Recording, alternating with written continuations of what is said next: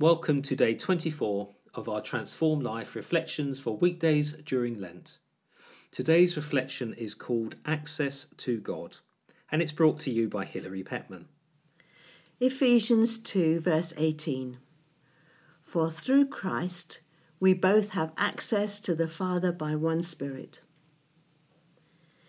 Today we are considering the wonderful privilege we have of 24/7 eternal access to God the Father, the Creator of heaven and earth, King of kings and Lord of lords. In Old Testament times, access to God's presence in the heart of the temple, the Holy of Holies, was restricted to just one person, the high priest, and only to him once a year on the Day of Atonement. Now all God's people, Jews and Gentiles, are granted permanent access into the very presence of God. This is an incredible privilege, only made possible through the involvement of the whole Trinity. We notice that God is described as the Father. This again highlights the highest privilege we have of all is to be adopted as His children and to enjoy the closest and deepest possible relationship that we have with our Father in heaven.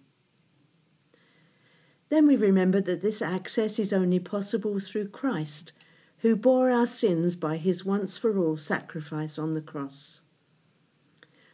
The letter to Hebrews tells us that He is also our great high priest, who has opened the way for us and is now at the right hand of the Father, interceding for us and guaranteeing our living access. It says, therefore, since we have confidence to enter the most holy place by the blood of Jesus, and since we have a great high priest over the house of God, let us draw near to God with a sincere heart in full assurance of faith.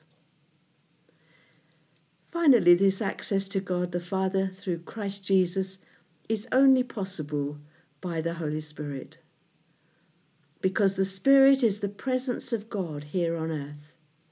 He is the one who comes to live in us, to regenerate us, and give us the spirit of adoption by which we cry, Abba, Father.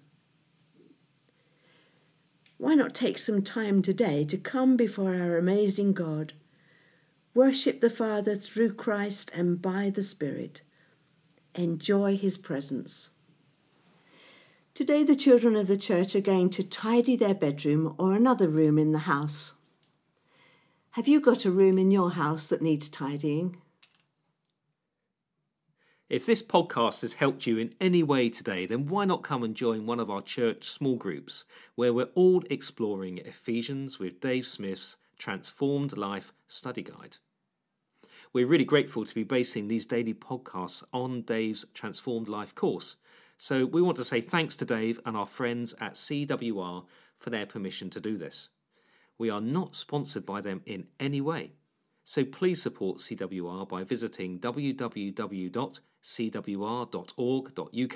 to find out more. And of course, we'd love you to get hold of Dave's book and his great material.